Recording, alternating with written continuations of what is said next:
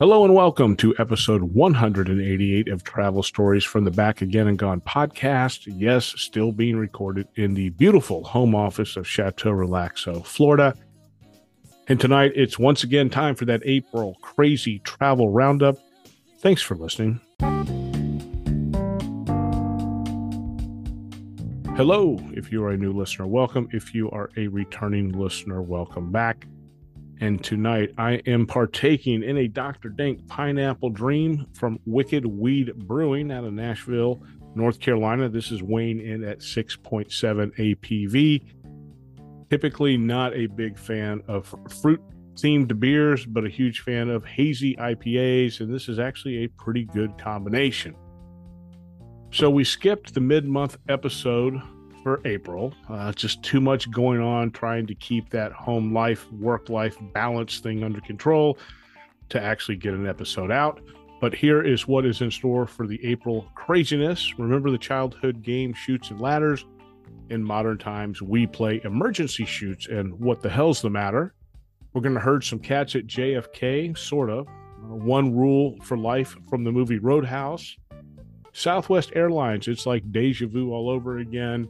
No shirt, no shoes, no service, kind of a Fast Times at Ridgemont High theme. Kids on a plane, more kids on a plane, and then finally wrapping up with when real life imitates the movies. Time for a quick travel update. One quick trip to Columbia, South Carolina for a weekend getaway during the last month. This simple 6-hour drive up I-95 would become a 9-hour marathon by the time we hit Jacksonville, Florida. Make no mistake about it, I-95 is horrendous. From Florida to Maine, somewhere along the way, you are going to experience delays. The first part of the delay was the remaining snowbirds were all headed back north. And the second part of the delay came when we hit the Georgia-South Carolina line, where I-95 goes from 4 lanes down to 2. Think of it as the merge lane at the on-ramp, but instead of 5 or 6 cars, you've got 4 lanes down to 2, all of which are doing 75 miles an hour. The base camp for the weekend was the Hampton Inn, Columbia Downtown Historic District. It was a perfect location as it was located near everything we wanted to do. Dinner the first night was at the Hickory Tavern, which offered their take on a tasty sports bar theme. A solid mix of local beers, and plus it was within walking distance or stumbling distance of the hotel. Saturday morning, we spent time at the Soda City Market, and Soda City Market is a producer-only market, which means vendors must make or grow their own products. And their motto is, find everything you need to nourish your brain, your body, and your belly. The market fields an average of 150 vendors per week and over 400 unique vendors throughout the year. Again, a very easy walk from the hotel. After that, we grabbed the car and headed to Cromers Peanuts to stock up on some boiled peanuts and Peach Nehi.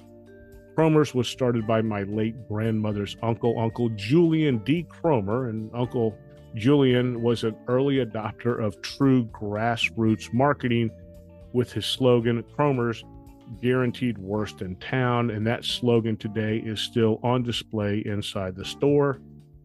Lunch was at Big Daddy's Burger Bar. The CEO went with the Smokehouse Burger, which consisted of a beautifully cooked Angus patty topped with this just succulent looking pulled pork. Throw in some pepper jack cheese and of course onion straws. I passed on the beef and went with their special of the month, a peanut Thai chicken sandwich. Absolutely amazing. Peanut sauce was out of this world. Do not, and I repeat, do not pass up their tater tots covered with some sort of special seasoning. I never really knew that tater tots could be kicked up to this level, but they were. Dinner that night was a formal event at Stone River, and Stone River is on the banks of the Congaree River, which is a perfect view or offered a perfect view of downtown Columbia. Service, food, spot on.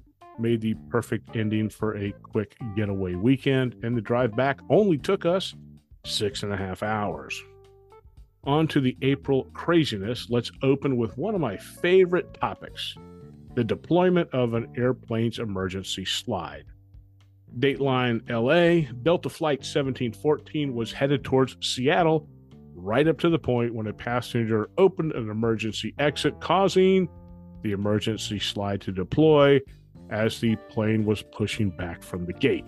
So in case you were curious, and I was, the cost to repack a slide can cost as much as $30,000, according to the Consumerist.com. The cost will cover the repacking of the slide, which can cost anywhere between $6,000 to $12,000 by itself, and then the remainder is for any repairs that may need to be done to the aircraft.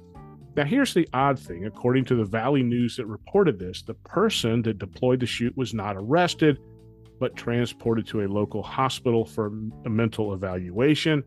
What's even odder is the aircraft was holding a taxi for takeoff when the passenger deployed the chute and exited the aircraft, and was detained by Delta staff ahead of being released by local law enforcement.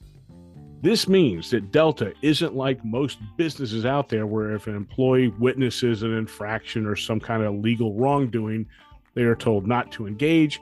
Apparently, Delta employees are willing to engage, and in the end, the aircraft returned to the gate and passengers were put safely on yet another plane.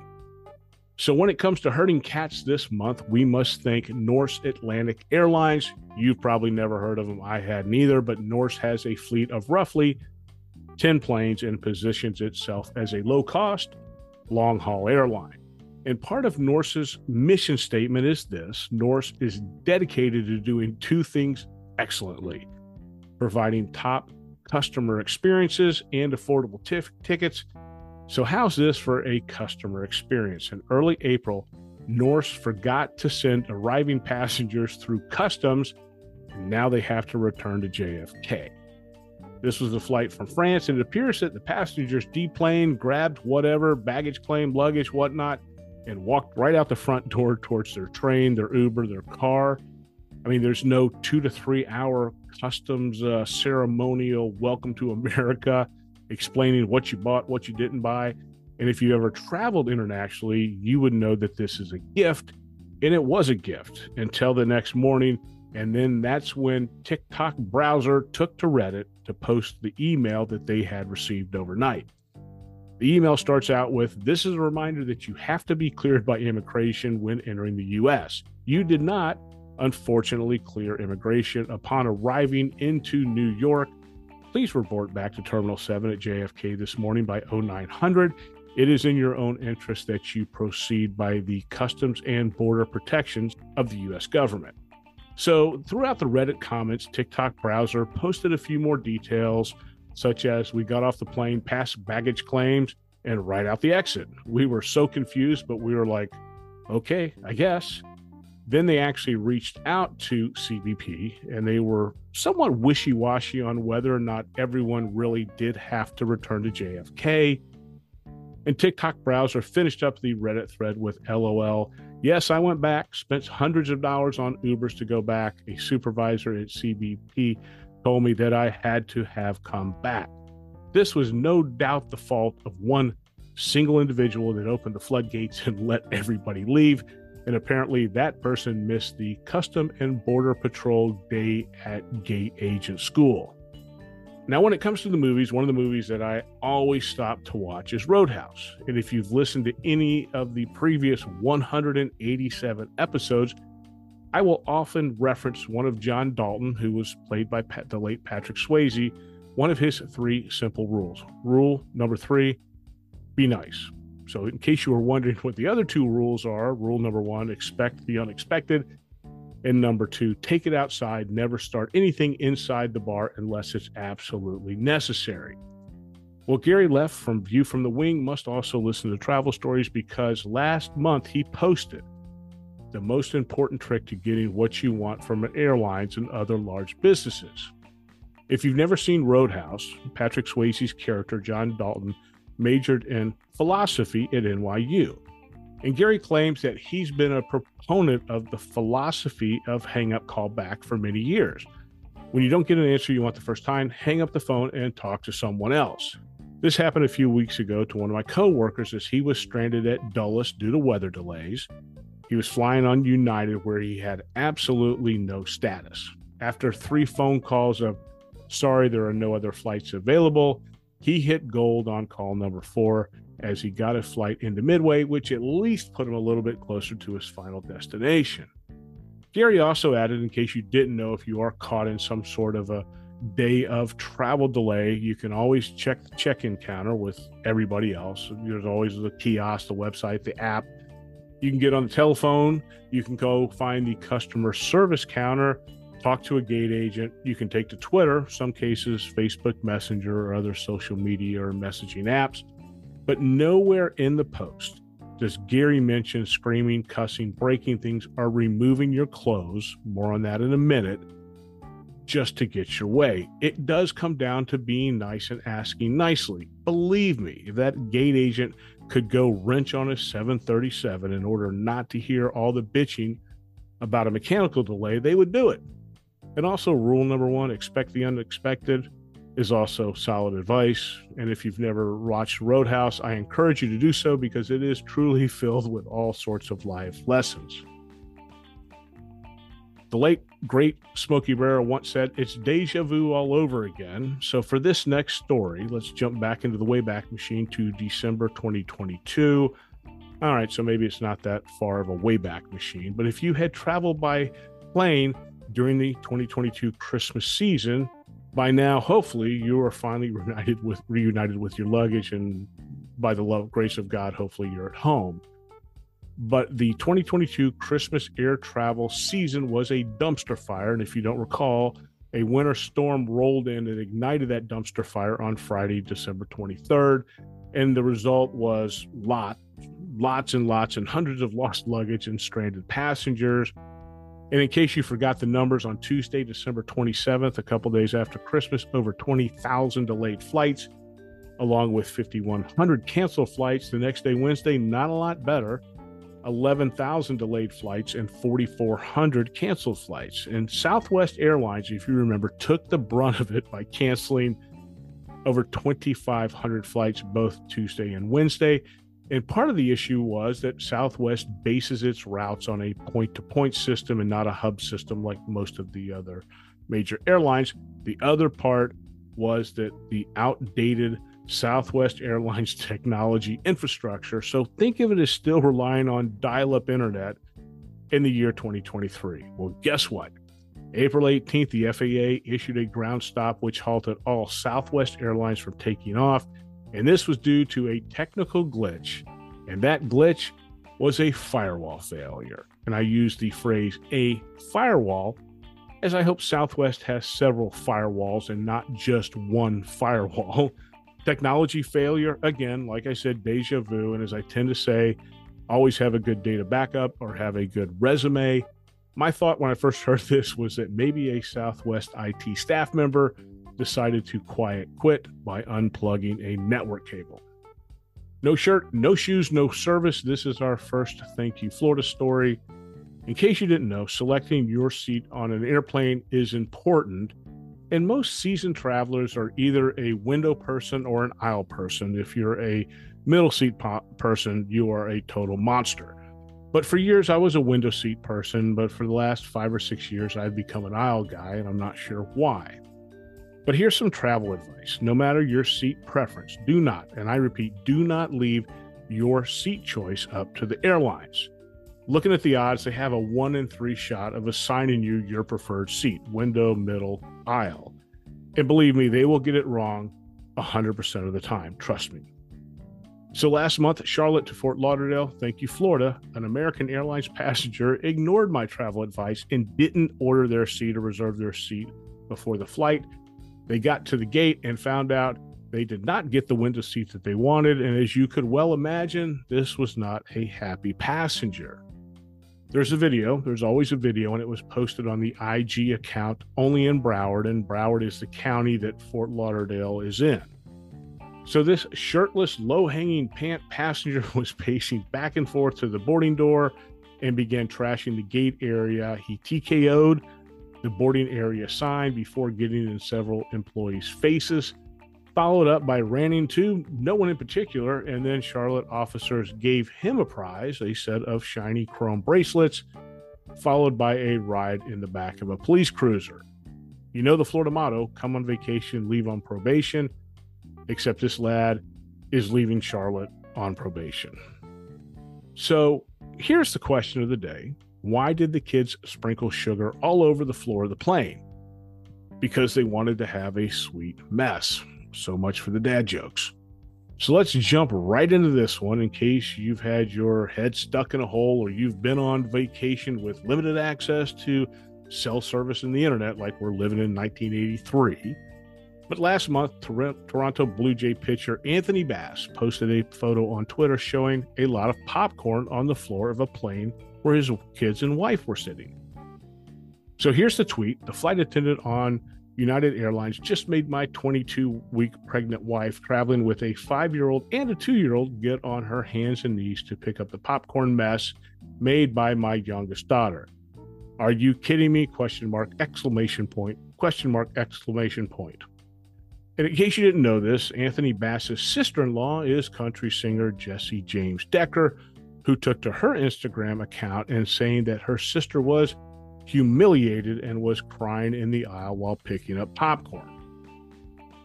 Nearly 66 million people viewed the original tweet, and as you could imagine, it started an immediate debate over who was responsible for cleaning up after kids on a plane. Is it the parents or the flight attendants? Fair question. In my humble opinion, it's the parents' responsibility to clean up after their kids. This could be at a grocery store, a restaurant, church, even on an airplane. And yes, you spent good money on a ticket and you are with a child in your belly and you have 2 more in tow, but it does not automatically make a flight attendant your personal service. Mrs. Bass knew her kids made a mess. Give any 5 or 2-year-old a bag of popcorn, and I absolutely promise you there will be a mess. Mrs. Bass should have gotten the flight attendant's attention, acknowledged the mess, took ownership for it, then asked nicely if the flight attendant would help her to clean up the mess. I'm willing to bet dollars to donuts that the flight attendant would have said something along the lines, "Don't worry about the mess, we'll handle it." Some people might call Mrs. Bass's behavior entitled. I can't judge that, but she should have asked for help and saved the internet from yet another stupid, senseless debate. Remember rule number 3, be nice. Here's more kids on a plane. This is from View from the Wing. I give you Southwest Airlines flights diverts after passenger goes on anti-baby rant. So there was a crying baby on a recent Southwest Airlines flight into Orlando, thank you, Florida, and the passenger on board absolutely lost it. He spent 3 minutes going on a rant about how he couldn't stand the sound of a baby, and things got so bad, so out of control, so heated that the flight had to divert. And what do we say? There's a video. There's always a video. And this TikTok video has more F-bombs in it than a Quentin Tarantino movie marathon. One passenger went on to add, by screaming, the passenger was annoying the rest of the passengers. Absolutely. So why was that okay if the baby's crying wasn't?